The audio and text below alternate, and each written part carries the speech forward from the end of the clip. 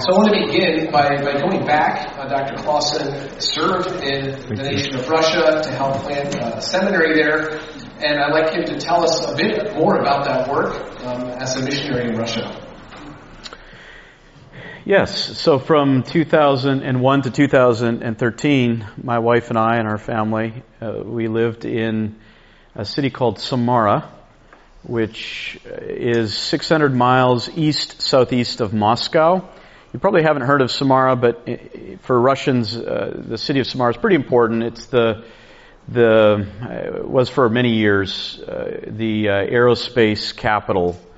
And so it was closed to foreigners even until the late 90s. They built the Soyuz rockets there. So if you're familiar with space technology and Russian tech, the Soyuz rockets were built there. In fact, we lived for a while on a street where just a quarter of a block away from us, we could see it out of our window as a monument there, a real Soyuz rocket that had been built by the workers of the city to honor the city. And so it was there, and you could go and walk underneath it, and it was a pretty impressive thing. So we lived there for 12 years, and the issue is, well, how did we get there? Well, at the end of the 1990s, several leaders from the Russian Baptist denomination, the major Baptist denomination there, visited Grace Community Church, and they had a small conference there at Grace Community Church for the leadership of that denomination. And that's where one of the pastors got to know John MacArthur personally and spent some time looking at how Grace Church has organized its ministry. He went back to his home church in the city of Samara, a historic church. It's been in existence for 130 years. And his time with Pastor John and looking at the ministry of Grace Community Church really changed his whole approach. So he went back to his church. One of the things that is common in a lot of historic Russian churches is that the pulpit is a tiny little thing off to the side. Music and the choir would be big focus within the Russian evangelical church. Well, the first thing he did was build a big pulpit and put it right smack dab in the middle of the worship center or the building to symbolize that the Word of God is going to be central. The instruction from the Word of God is going to be central. So he went back and he changed his ministry from a topical approach to preaching to Bible exposition. And then also it was on his heart that he would somehow start to train expositors. And an invitation arose from that to the leadership of Grace Community Church and the Master's Seminary that they would help him in establishing a school to train church leaders in Bible exposition and pastoral ministry. And so he sent a letter to Pastor John essentially saying, come over and help. And so the leadership of Grace Community Church started to look for men who could go over and be part of that. And I happened to be in a Master of Theology program at the Master's Seminary at the time. And so in very end part of 1999, I was asked to consider going over to Russia, moving over there after I finished my studies. And I took a short trip there in January of 2000 and came back and told my wife that's where we need to go. And then in 2001, we moved there. We had one child at the time. My wife was pregnant with our second, and we started a new chapter of our lives there. And our goal right from the start was to establish, you could call it a seminary. It would be a local church-based ministry for the training and discipleship of men for ministry. And so our goal was to establish that and turn it over to Russian national leadership. And through various circumstances, the Lord made that happen. By 2013, we had problems with the government, and the government wanted us out. And so it was kind of a forced transition. We had a whole ministry team there, several other missionary families. We all had to leave. But by that time, the Lord had raised up some very, very good men, Russian men, who could take on the ministry. It was difficult because I really loved it there, and I really didn't want to go. There was the former dean at the Master's Seminary kept asking me, when are you going to come back? When are you going to come back? And I said, I don't want to. I love it here. And finally, the Lord brought it about so that the government started making problems for us. And so we had to leave. But it was good for the Russian team there as well, because they didn't want us to go either. And for us just to pack up and leave was not very, well, it just wasn't rational, because there were so many ministry opportunities there. And by 2013, my Russian language was getting fairly good and could do so much and so many opportunities. Why would we leave that? There's too much to do. But when the Lord brought the government problems, it just became apparent to all of us that He was doing this. It was time for us to go, time for the Russians to step up. The school still exists today. In fact, I think this year it might have its largest enrollment ever. They're doing a fantastic job of training nationals for ministry. Yeah, that's great the way things happen there. You raised up people from there and they've taken over. With the war going on, we've heard in the States, basically the messaging has been Putin bad, Zelensky good, support Ukraine, not Russia. Could you tell us, maybe fill in more to that? Is there more to say based on your experience? And then maybe bring the Word of God to bear on how we ought to view the war there right now? Yeah, that's a very difficult question. And sadly, what's happening today is that the Russian believers and the Ukrainian believers are starting to fight amongst each other. And so if you have Russian immigrants here, Ukrainian immigrants, there's tension between them, even though they're brothers. They're the Slavic people. They're the same ethnicity. So it's not an ethnic thing. It's a geopolitical language issue, difference between them. And so what's happening because of that war that's going on there is that you have a situation where the Russian believers are trying to be supportive of their government and to be, even in some senses, patriotic and submit to their leaders. And then on the one hand, you have the Ukrainian believers who are saying to their Russian brothers and sisters, why aren't you denouncing your government? They're killing our people and destroying our country. And so it leads to a lot of very, very difficult moments and division, you could say, even between members of the church. Very simply, in the big picture, the media has a tendency to oversimplify things, and the media will get onto some direction of thinking and saying this is what it's all about. There's a lot going on there. I do think that there is there are more bigger issues than simply Russia wanting Ukrainian territory and trying to expand the empire. There is very much a sense in which Russia is realizing that the West, not only as a collection of forces or nations, but as an ideology, which it sees as very secular and dehumanizing in some ways, is making its advance. And it wants to, at least as it states it officially, it wants to stop the advance in some ways. There's political issues with things going on behind the scenes with the American interference or American influence on Ukraine, which is not virtuous in all accounts. There's a lot of American corruption in Ukraine. It's a funnel for money. So the billions that we are now needing to pay back in taxes, it goes to Ukraine and disappears. And it fills a lot of American politicians' pockets and whatnot all.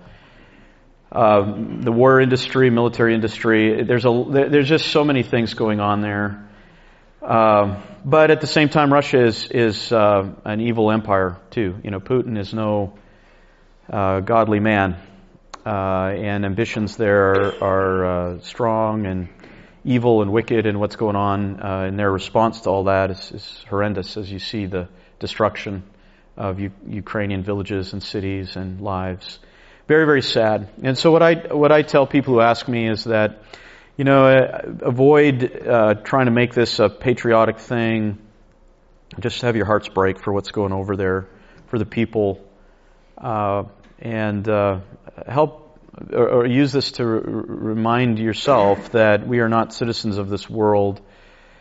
Our job is not, and it refers to other contexts as well, our job is not to advocate certain ventures or whatever. Ours is to preach the gospel and to hold out hope to people. Our hope is not in military conquests, but in the spread of the gospel as we see lives changed by that. So what I would recommend that you do, and you interact with Ukrainians and Russians here, is just have a lot of compassion for both sides. What we've noticed is that even in interaction with the Russian people just in the community in Southern California is that they feel threatened that because they bear the name Russian or speak Russian that they're going to be attacked. And you just want to remember that they're a person, that he or she is a person. And not take out frustration on what the government is doing on individuals. Instead, hold out the hope of the gospel to them. You want to have a lot of compassion on the Ukrainians and help where you can.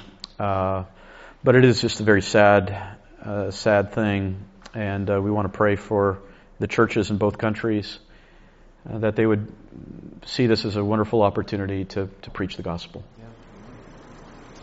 I'd like to ask a few questions concerning roles of men and women, things that we may bump up against in our culture here more frequently. There's some terms that have been used, maybe even more recently, some of them gaining traction in modern debates, complementarian, egalitarian. I've heard the word patriarchal used more regularly recently. Could you talk about some of the biblical distinctions between men and women and what some of those terms mean? Yeah, what we're seeing in the broader culture today is really the fruit of the radical feminism that spread so much in the 60s and 70s, and now you have the children of that movement in the transgender movement, where it always just keeps moving in terms of suppression of truth and depravity, and when you erase the distinctions that God has created on the basis of physiology, on the basis of the programming that God has put in our DNA for men and women, in our DNA and the hormones and in our physical bodies. You erase distinctions, and you're led to the place where that does not mean anything, nothing at all. And we see that in the transgender movement. And what has happened in the evangelical church is that those churches and movements that first bought into feminism in the 60s and 70s, this idea that, whatever a man can do, a woman can do, and maybe even better, that those who got on that train now are realizing, okay, this is naturally going to lead us to the idea of transgenderism, where now we can't even talk about the sexes. We can't even talk about male and female, because distinction has been erased not only in function, but also the distinction of male and female is being erased in essence. And a lot of churches now, especially mainline churches, are going down that path, and it's really sad to see that. Quite simply, the Bible does not recognize feminism. It does not recognize transgenderism, and those things are really the product of the depraved mind. From the beginning, God made them male and female. Right from the beginning, distinctions were given not by Adam or the initial inhabitants of the earth as they tried to figure out, okay, how are we going to order society? But God determined them to be male and female. And He was gracious in that He, to show that distinction, He did it such that our physiology would reflect that distinction, and that the strength of a society, the strength of humanity would be upheld by recognizing those distinctions, appreciating them, honoring them, and so on and so forth. And that has, that of course is being erased. Today, what we need to do as biblical Christians is not be afraid of affirming and honoring those distinctions. And you just look at what's happening in the direction of transgenderism and the idea that your understanding of male and female is simply something you determine for yourself. You see where that's going, and it's hopelessness. It's just darkness. And instead, we know that when the distinctions are upheld and honored, that's where beauty is, and that's where structure and stability and hope and identity are found. And we have those answers, and so we dare not be intimidated by the culture that wants to threaten us with lawsuits and wants to threaten us with all kinds of name-calling, you're misogynists, you're bigots, etc., etc. Don't let that bother you. Have compassion for the lost. Have a heart of sadness for those who are confused. But don't hesitate to speak in biblical terms, men and women, and male and female, and recognizing the differences and distinctions and function that God has given.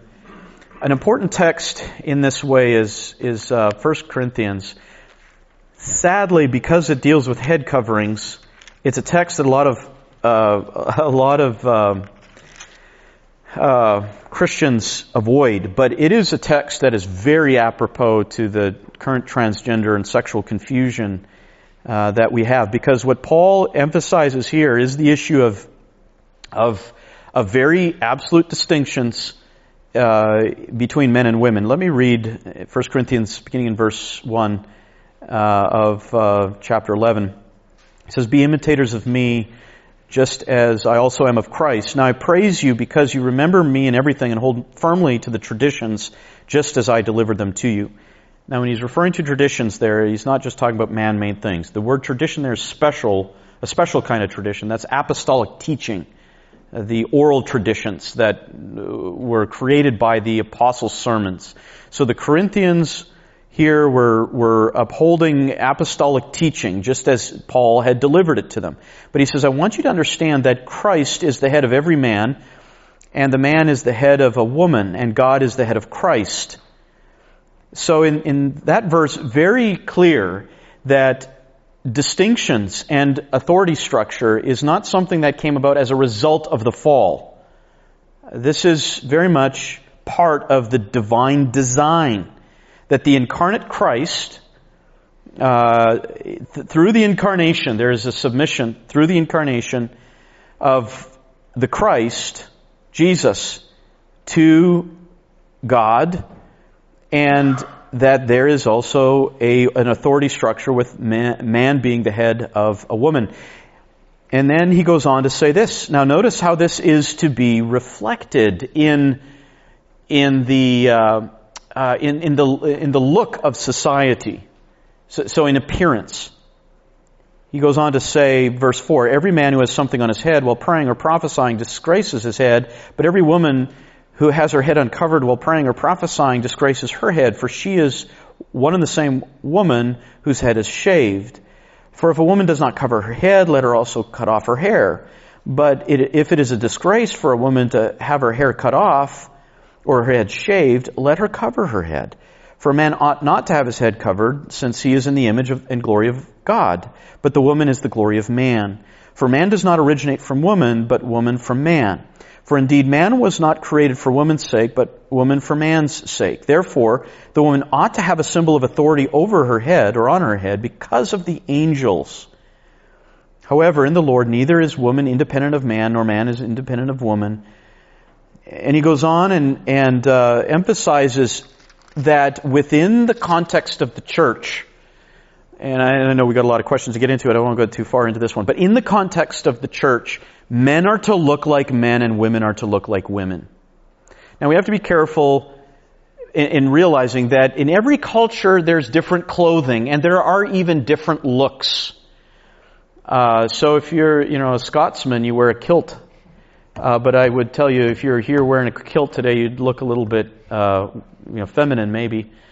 So every culture is going to have certain dress. But the issue is, in that culture, when you're in the church, Paul is saying, the men need to look like men, and the women need to look like women, and there needs to be the recognition of authority structure in that church, where there is the authority that is recognized as inherent in man, submission as inherent in the women, that is not wrong. That's a divine design. And he goes on to say, as he does there, that there is mutual independence. He's affirming, as he does elsewhere, that we're all heirs of Christ and mutually dependent. But still, for the glory of God, there are to be distinctions. Men are to look like men. Women are to look like women. Men are to have functions related to authority. Women are to have functions related to submission.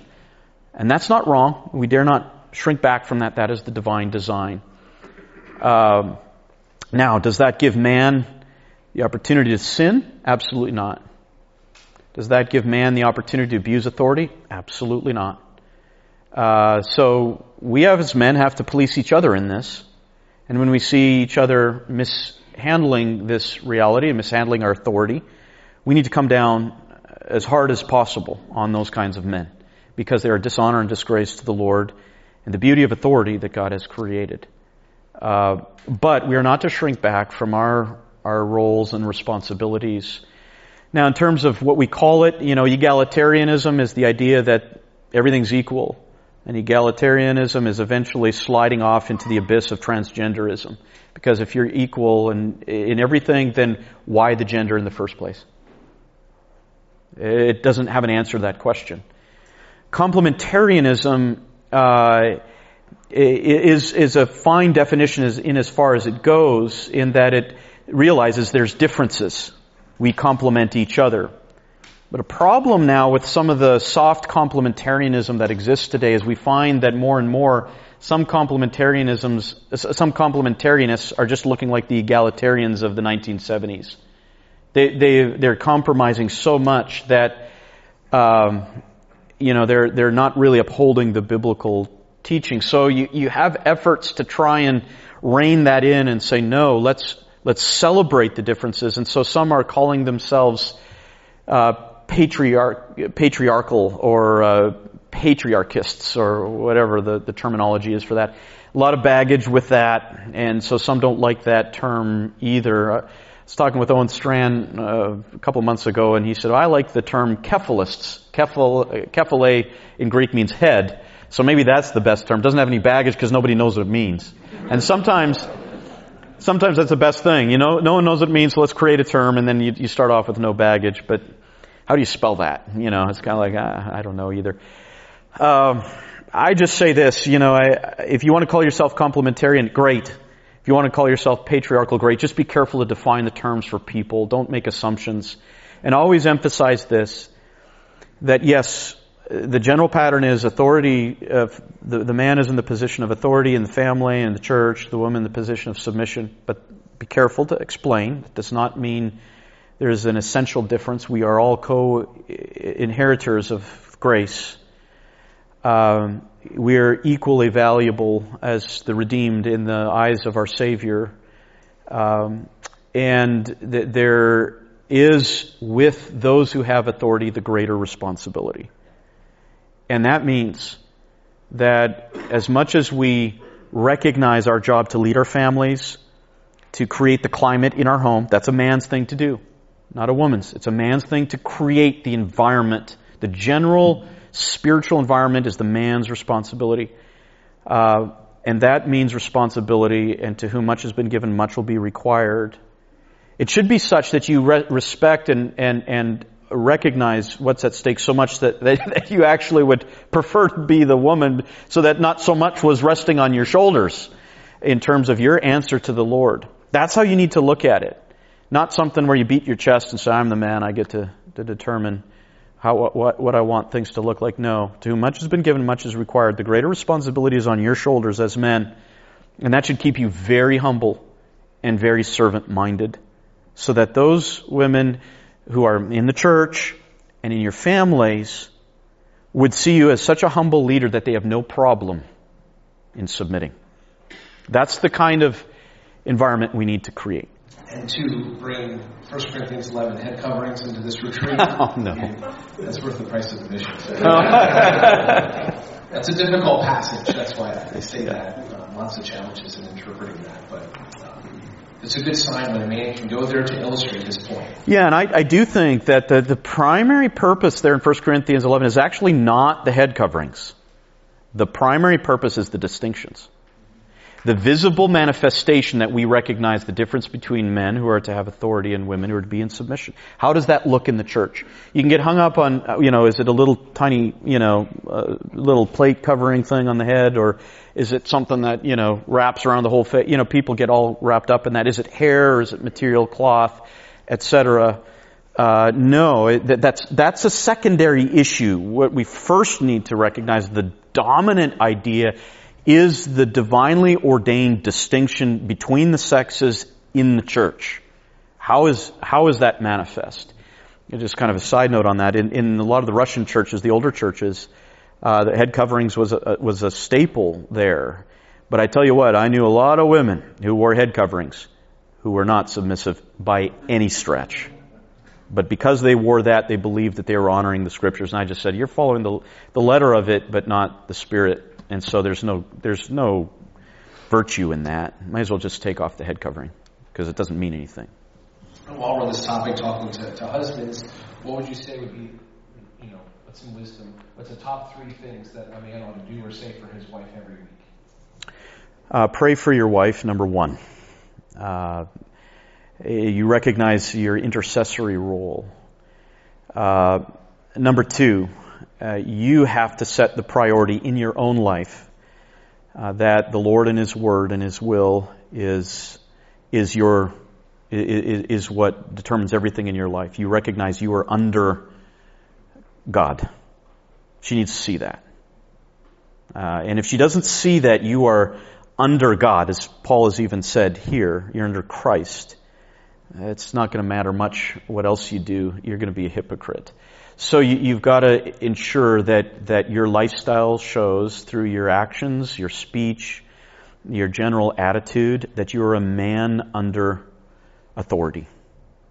And then thirdly, then you have to cultivate that spiritual nurturing in her, and that would come from Ephesians chapter 5, when Paul says, love your wife as Christ loved the church. And then he builds out from that. How does that look? And he talks about how Christ sanctifies His church through the washing of water. A reference to the sanctifying power, in the literal sense, the water cleanses and sets apart. But in the spiritual sense, it is God's truth, the Word of Christ, that sanctifies us, that makes the cut from worldliness in the flesh and dedicates us, consecrates us to the Lord. So you have to make sure that that's a part of your home, that every week you're sanctifying your wife by ministering the Word of God to her. And that doesn't mean you sit her down for a half-hour sermon. That's not what we're talking about.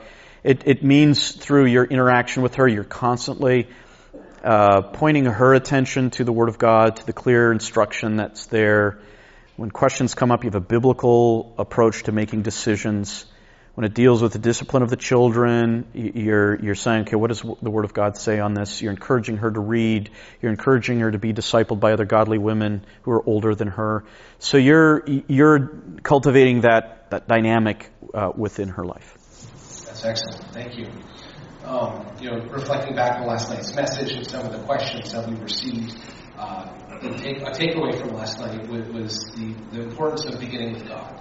God is light. I definitely want to be holy personally. We want to apply this practically, but we want to start with God and God's holiness. For men who are maybe less familiar with handling the Bible, how do they begin? Where do they go? How do we, I guess to say it one way, make Scripture work? How can I open up the Bible and see a greater vision of God from His Word? What are just some practical tips for a guy to do that? Great question. First of all, I would say this.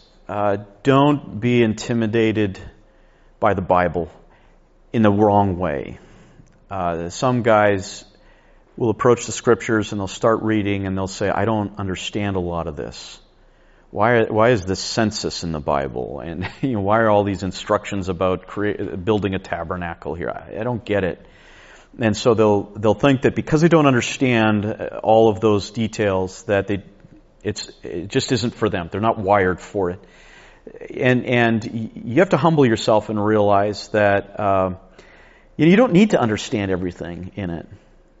Approach the Bible and in your reading of it, approach it and just say, okay, for today as I'm reading it, I just need to understand something a little better. I don't need to understand everything. Just something a little bit better. So don't be afraid to open the Bible and to read and not understand everything in it.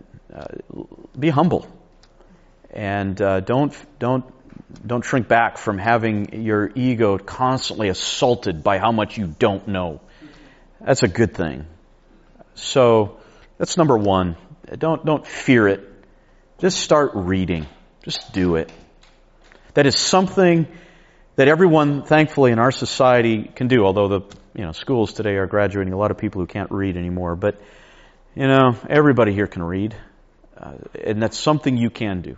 And sometimes guys will struggle with sanctification, and they'll say, "What can I do?" And they'll say, "Read the Bible." Well, what do you mean? Well, that is actually, from a skill standpoint, the simplest thing, and yet it is the most helpful thing. Just start reading, and every time you go, you pray.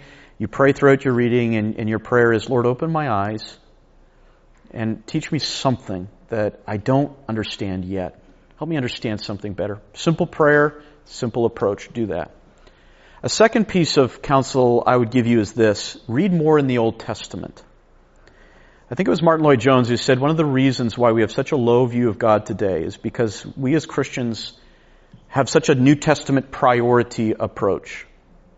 And so we're just reading about the life of Christ and His accomplishment and the witness of the apostles. And certainly we are New Covenant believers, and so there is that sense of urgency and immediacy and practicality in the New Testament.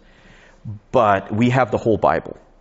And we have to remember 2 Timothy 3:16 and 17, that all Scripture is inspired by God and profitable for training, so that the man of God may be fully equipped, ready for every good work. We have so neglected the Old Testament that portion of Scripture which really establishes the perfections of God, it's been neglected, and so we have a very superficial view of God.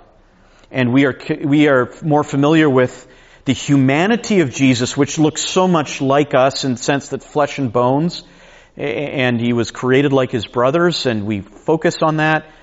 But we just don't understand the divine nature. We don't understand deity. And that's going to come through a deeper study of the Old Testament. So even with respect to God's holiness, I would say read more of the Old Testament than you're doing right now. In fact, it's interesting. This year in our men's ministry at Grace Church, I'm teaching on the attributes of God. We call it no one like Him, a study in the perfections of God. And it's amazing that when you look for the biblical testimony to the perfections of God, the place where you find your richest proof texts, and I mean that in a good sense, it's in the Old Testament. That's where the doctrine of God is forged. So read more in the Old Testament. Another piece of counsel would be this, as you think of developing that higher view of God. There is some excellent literature that has been produced on this. And I'd encourage you to read a lot in the doctrine of God. There's a lot of work that is being printed these days on all kinds of practical issues. And I think it's being overdone, and I think men are reading too much in those practical areas. I really do. And because I would assert to you that a lot of the problems you face are not resolved just by getting 3 keys to do this or 4 secrets to do that. In fact, I would even say this: the challenges that we face in our marriages and in our personal walk are going to be ultimately solved in the doctrine of God, not in these practical keys. So a lot of times when I ask guys, how are you studying the doctrine of God? They'll confess, various sins, anger, materialism, lust. And I'll say, okay, how are you studying the doctrine of God? And the question is like, what? I'm talking about lust. I say, well, exactly. How are you studying the doctrine of God? Well, I'm not. Well, there's your problem. So instead of looking at all the literature that is being printed on those things, and I'm not writing that off completely, there are some really good helps there that you need to read. But read much more of these great books on the doctrine of God. There's one work that impacted me greatly, even tied to what we talked about last night. R.C. Sproul's The Holiness of God. How many of you have read it? And it's not. I'm not trying to pull you or throw you guys under the bus here, but a few of you have read it.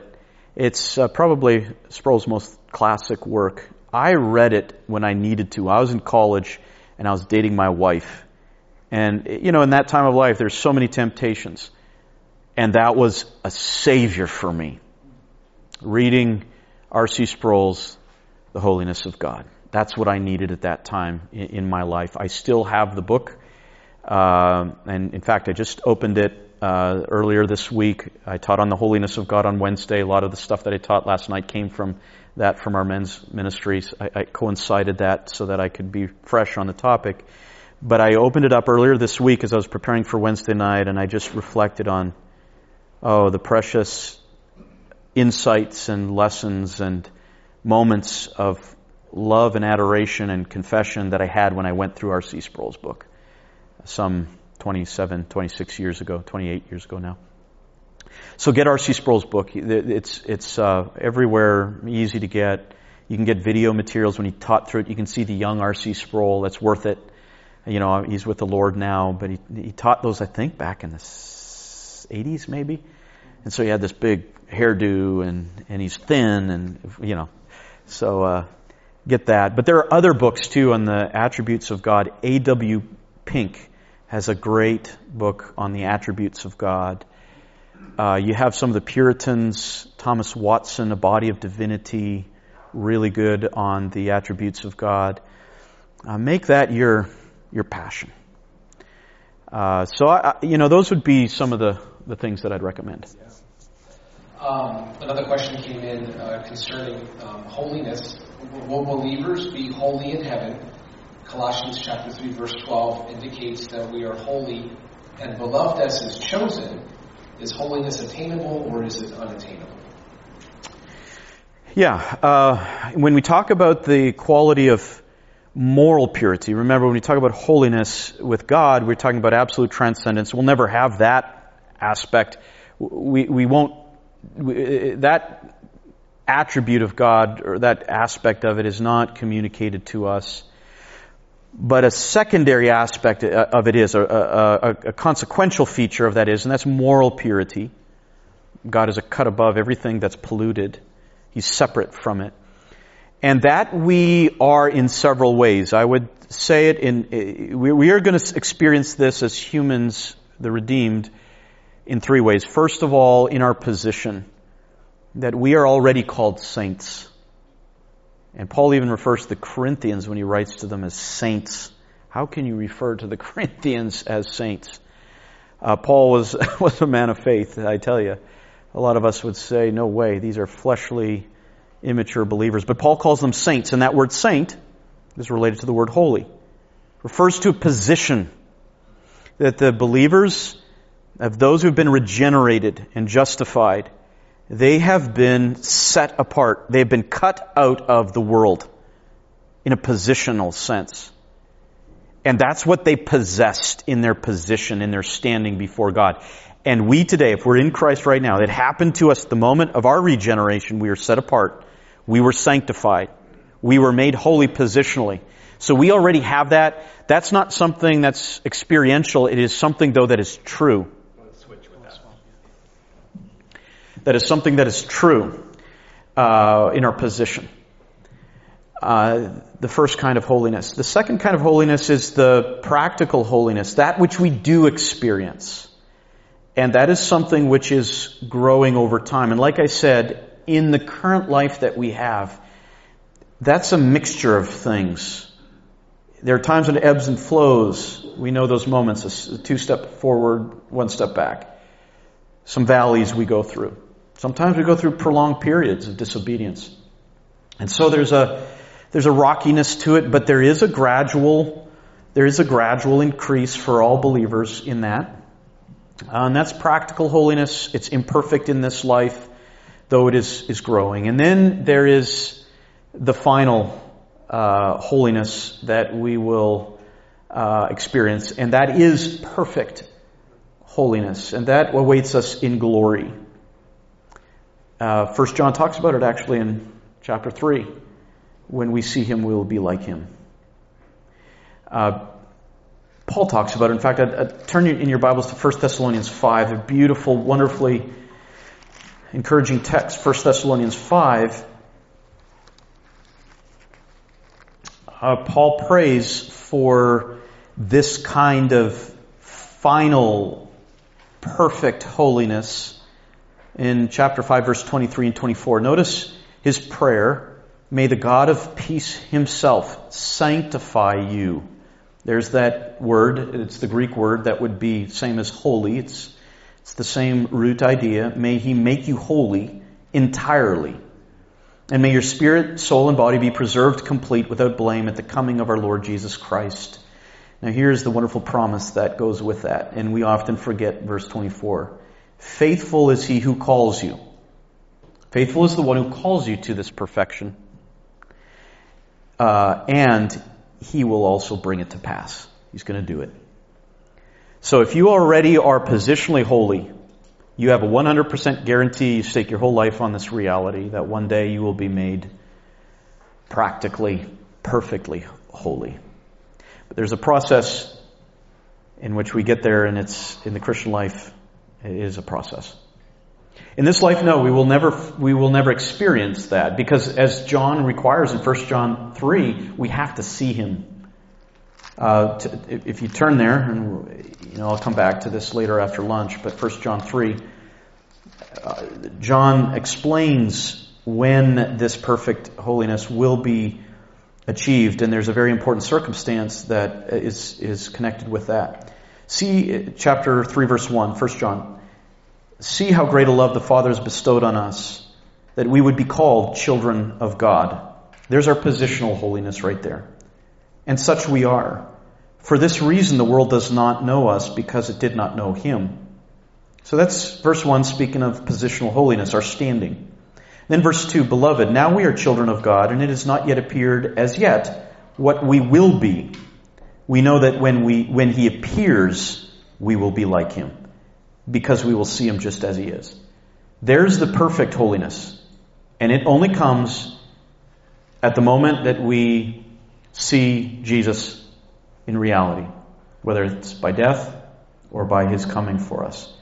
And then verse 3 has the pursuit of holiness in practical living. Verse 3 says, And everyone who has this hope fixed on him purifies himself just as he is pure. Made pure by standing, verse 1. Will be pure in perfection, verse 2. Being made pure in a process, verse 3. Helpful distinction. Test. Helpful distinctions. Titus 2 is going to give instructions to older men and to younger men. And when that passage is read, it sounds like God has a plan for different seasons of our lives. So I would say, do you see some unique distinctions in our duties as men as we age? And then how would you practically describe what God wants us to be doing in each of these seasons, if there are differences?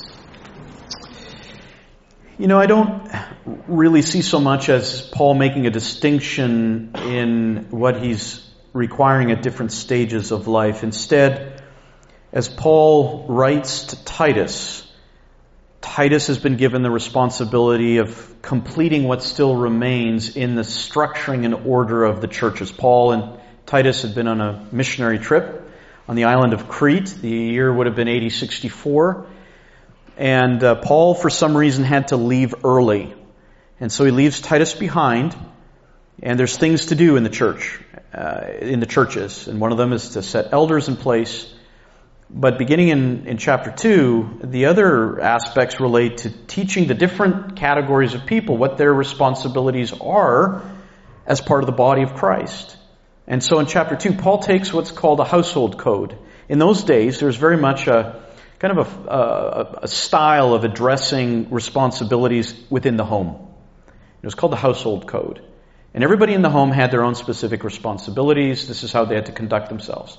Paul takes that and he kind of empties it of all its Roman paganism stuff, philosophical stuff.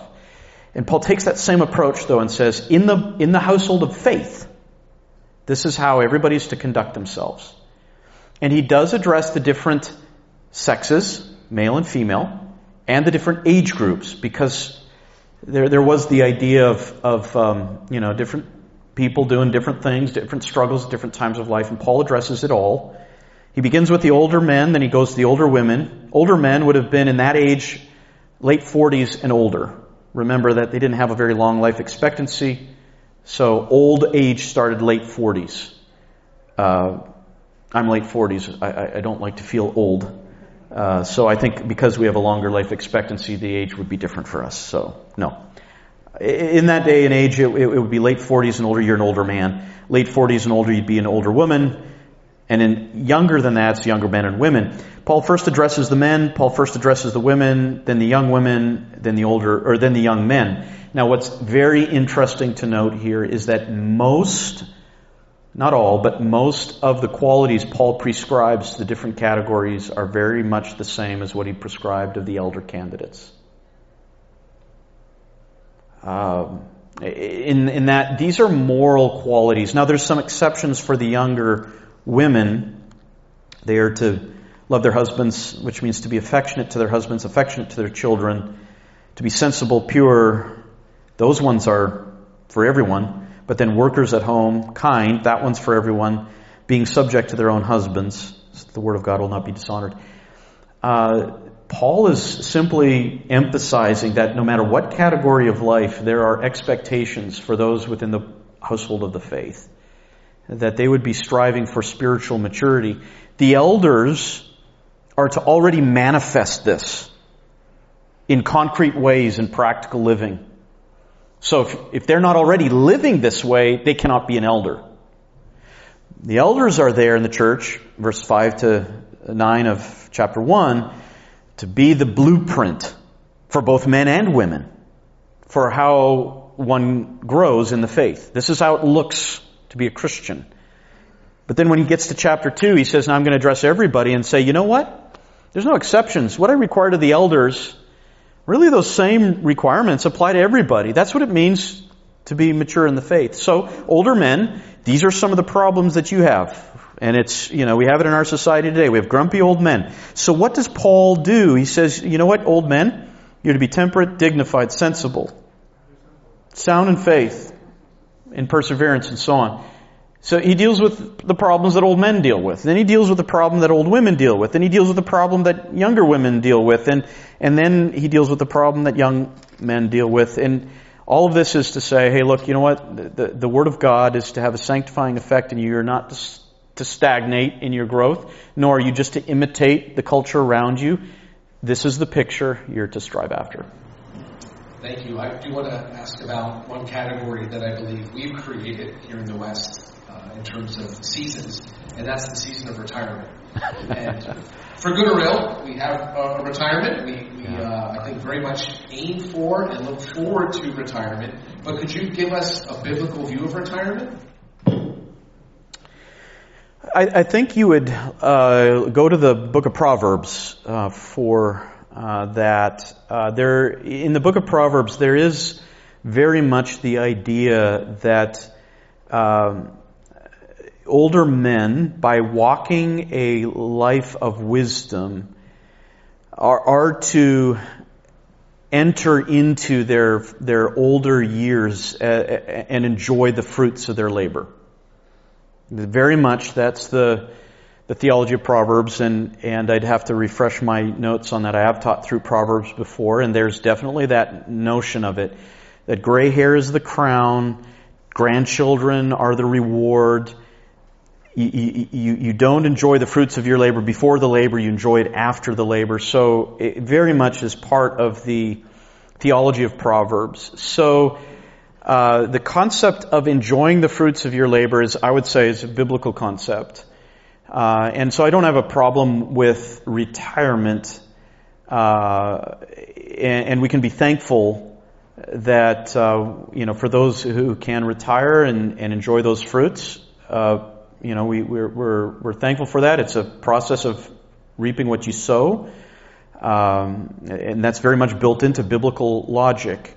However, retirement is never a season to let up in the pursuit of godliness. Coming back to Titus chapter 2, Paul addresses the older men and calls them to a high standard of morality.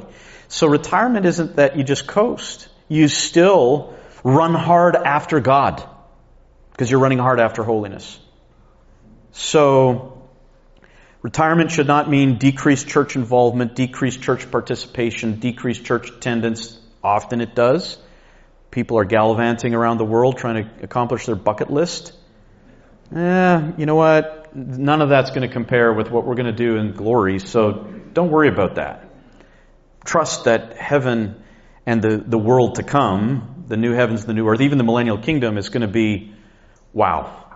My bucket list is just nothing compared to what's going to be there. So going to see Victoria Falls in Africa or whatever, or going to set foot on Antarctica, that's nothing.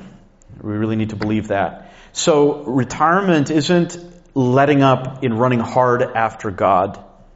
Moreover, retirement is to be a time where, because you are enjoying the fruits of your labor, you now want to pass on the wisdom to the young generation and to say to them, look, these are the lessons that I learned that were good, and look at where it brought me today. I can retire and enjoy the season of my life. I don't have to work 10 hours a day, 6 days a week.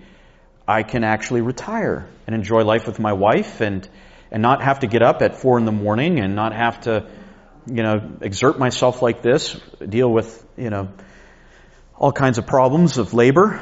And I want to explain to you why that is. And you can also explain all the hard lessons you've learned through the mistakes of not raising your children the right way, of the times that you've sacrificed and it wasn't worth it. So that's important. Your time in retirement, if you've done things right, you need to devote that to instilling in the young generation what they need to understand in making sense and living wisely in this treacherous world. So don't just leave your, as John Piper would say, don't just have a life of collecting seashells. What's the value of that? Invested in the lives of young men. There's nothing better you can do in terms of what you steward than doing that. Yeah, that's excellent. Thinking about the gospel, we understand that we need to believe the gospel to go to heaven. We understand that aspect of Scripture and the importance that is to our eternity. But is the gospel just something that we believed in the past?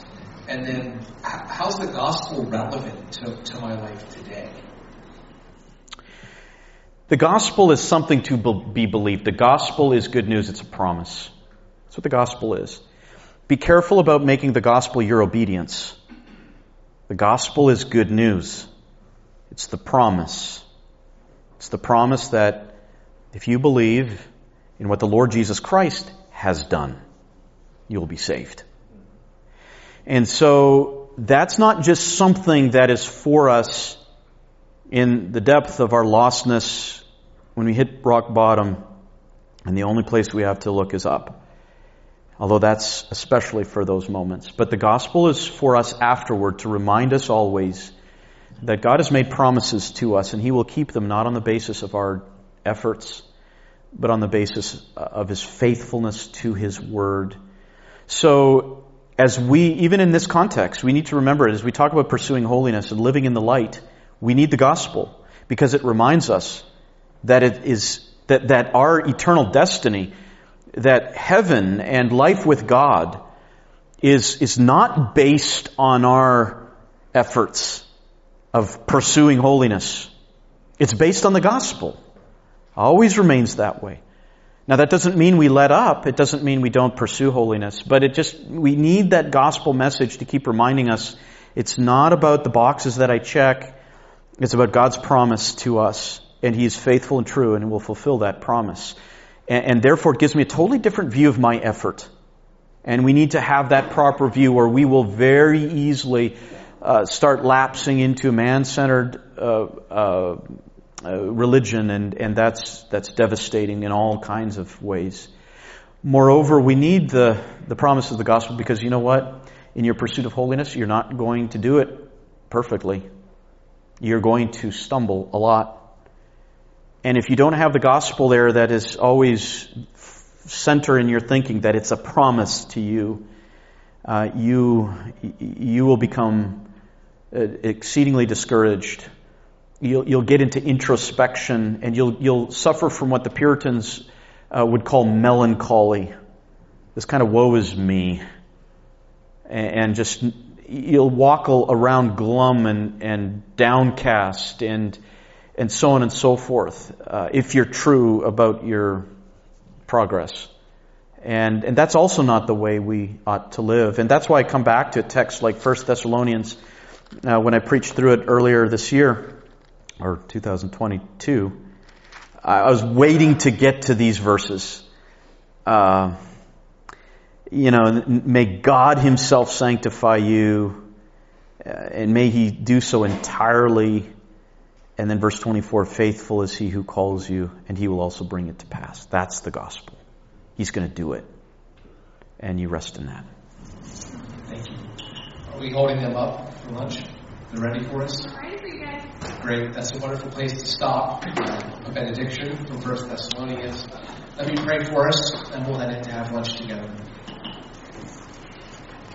Father, we are thankful for the abundance of wisdom You've given us in Your Word. There are so many scenarios and circumstances in our life we navigate, Lord. We're desperate for Your wisdom. And we're thankful for the gospel. We're thankful that You hold us. We pray, Father, for Your blessing upon us as we continue our day together, and that You would give us more wisdom through Your Word. And I pray for this food we're about to enjoy, that You bless it to our bodies. Please give these men and their families good health in this time of sickness. We pray these things in Jesus' name. Amen.